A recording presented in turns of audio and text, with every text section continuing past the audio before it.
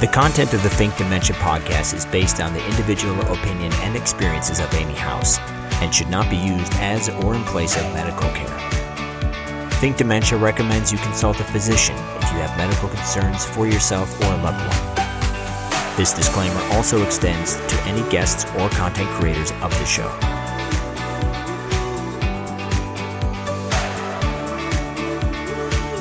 And now, let's think dementia. Hey everyone, this is Amy House with Think Dementia, and welcome to the podcast. Have you had a loved one living with dementia who's having maybe some challenges with eating and drinking? Here's a great question from one of our listeners. My husband has been spitting out food at his care facility and pushing the staff away when they try to feed him, but he ate 12 pieces of cookies for me the other day. Are there any ideas on what we could do? Thank you so much for that question. I am so sorry to hear that your husband's having these challenges. There's some questions I'd want to ask. Is he still drinking fluids, or is this just a problem with eating? You mentioned that he'll eat cookies, but he doesn't like the food that someone is trying to give them. I know it doesn't sound healthy, but at some point in the disease, many care partners make the decision to just let the person living with dementia have what they want and have what they want most. And what I will tell you 100% of the time, actually, wait, I'm going to change that. 99% of the time, they want sugar.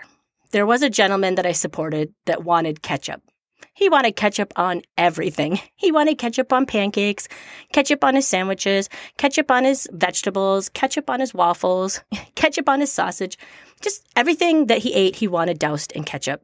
And he's the 1% that I'm talking about. But most of the time, that people want something sweet. It's like that part of the brain is what stays with them, and they are just craving sweets. Or perhaps their taste buds are no longer communicating with their brain, and they're not able to taste many different types of taste, like bitter, sweet, salt, all those different types of taste. Perhaps they only really can taste the sweet one. So everything else just tastes like nothing, like eating cardboard. You could consider adding some sweets to his food. Think about things like adding some maple syrup to pureed meats.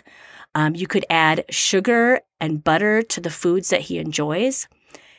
You may know then that if you try that it's just a problem with the taste.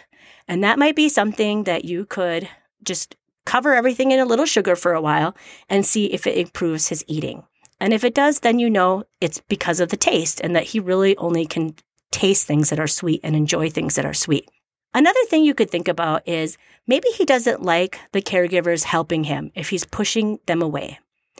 Have you ever tried more finger foods so that he doesn't have to rely on them to feed him? It could be that he just wants to be independent, and it can be really odd, and it can seem really strange to have somebody putting food in your mouth for you. And especially if you're just somebody who's always been very independent and you don't want to rely on anybody for anything. Another option would be to think about how are they feeding him. Teepa Snow has a wonderful technique called hand under hand, and it is much more natural and feels like the person is in control when they're eating, when somebody is helping them eat with hand under hand assistance. This is very different than just putting a spoon in someone's mouth. This is very different than trying to get them to hold the spoon and you doing a hand over hand technique, trying to get them to grip it. This is a way where they can be part of it. They can decide where they want to go, what they want to eat, if they're ready for another bite. It can be really helpful for them to do hand under hand. So I would recommend checking out Teepa Snow's website and seeing if you can find a video of hand under hand techniques and see if that's something that you could talk to the facility about to see if their caregivers would be willing to try that. Or it sounds like you've been maybe at many meal times. You could try it yourself and see if it's helpful. Another big part of food is texture. And I will say that my husband is a total foodie, and it is all about texture with him. Of course, he likes flavor, but it is all about the texture of food with him. And if it does not have the right texture, if something is too mushy, if something is too thin, too thick. I mean, he just really gets hung up on those things as a person who just really likes to eat good food. And so think about the texture of the food, both from a personal perspective, like maybe this is just mush and it just doesn't feel good in their mouth, or maybe this has a lot of grainy pieces to it and it just, feels odd in your mouth and just like eating little pieces of sand. Try to taste the food and see what you think of it. Does it need more salt? There could be just some personal preferences right there. Hey there, listeners. This is Amy House with Think Dementia. If you've been listening to the podcast for a while, you may realize now that during this dementia journey, you need to do more than just love someone. You need to learn how to adapt, and to do that, you have to think dementia. If you have found that helpful to listen to the podcast, please consider a monetary contribution. You can go and support the podcast by going to the website buymeacoffee.com/thinkdementia. The information is also on my website, think-dementia.com. Your contribution could be as small as buying me a cup of coffee so that I can continue bringing good information to care partners out there and helping them learn how to think dementia. Thank you so much for your support. But another thing to do is to try to think dementia and think about what's happening in the brain. Not only may they be having trouble with their brain interpreting taste, but their brain is also having trouble controlling their muscles at later stages of this disease. Those tiny little muscles in your mouth are what help you chew your food, move it around your mouth, move it back to the back of your throat, and help you swallow. The next time you're eating something, just pay attention to how much your food moves around different parts of your mouth. I mean, it could start with an apple bite and you are using the front of your teeth to bite into that and then moving them to the back of your mouth. But also you have to chew it up at a certain point and your tongue has to move those things to the back of your throat where they're ready to be swallowed and swallowed correctly. That is a complicated process that we all take for granted. And once your brain is damaged in the muscle area, you can have trouble with chewing that food and find that a person is just chewing and chewing and chewing and chewing, but they're not really swallowing.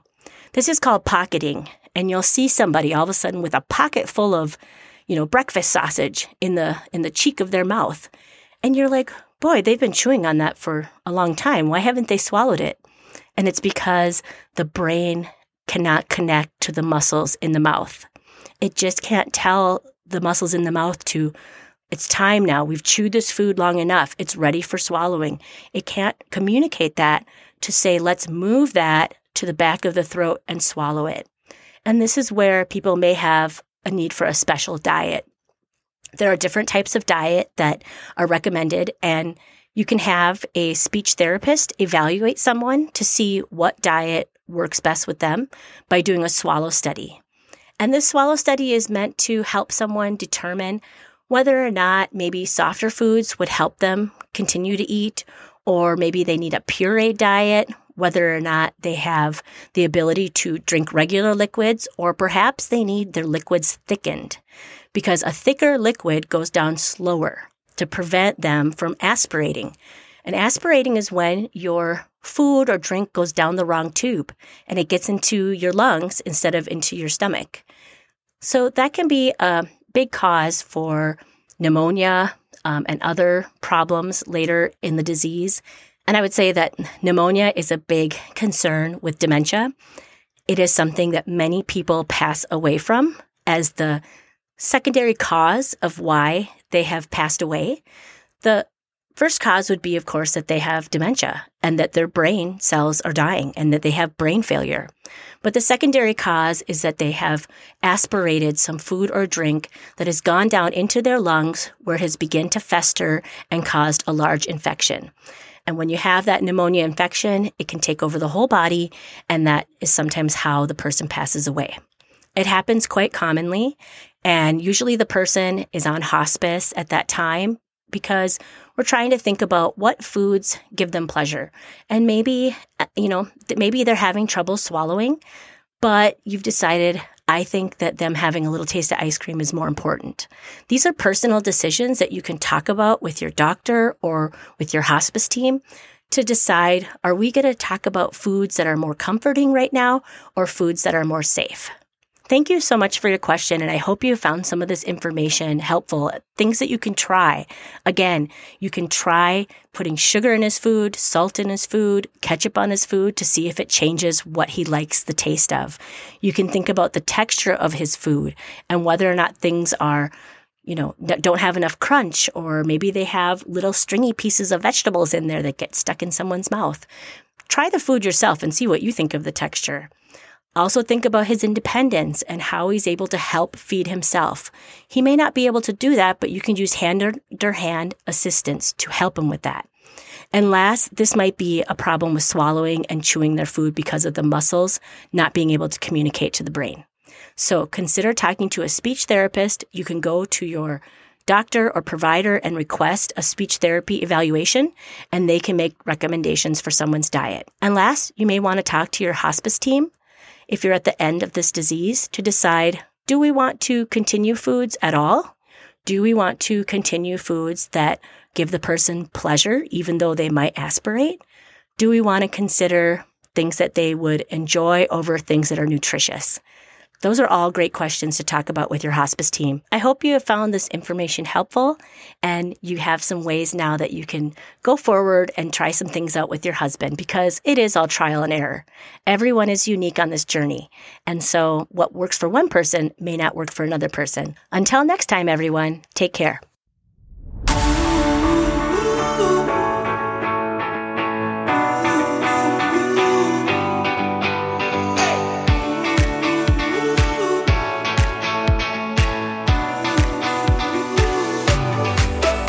Hey everyone, this is Amy House, and I would love to hear from you. If you go to my website, www.think-dementia.com, you can record a message about the person you're caring for, or maybe a question for yourself, and how you can get more support. Again, that's www.think-dementia.com, where you can leave a recording with SpeakPipe, or you can contact me through the contact page.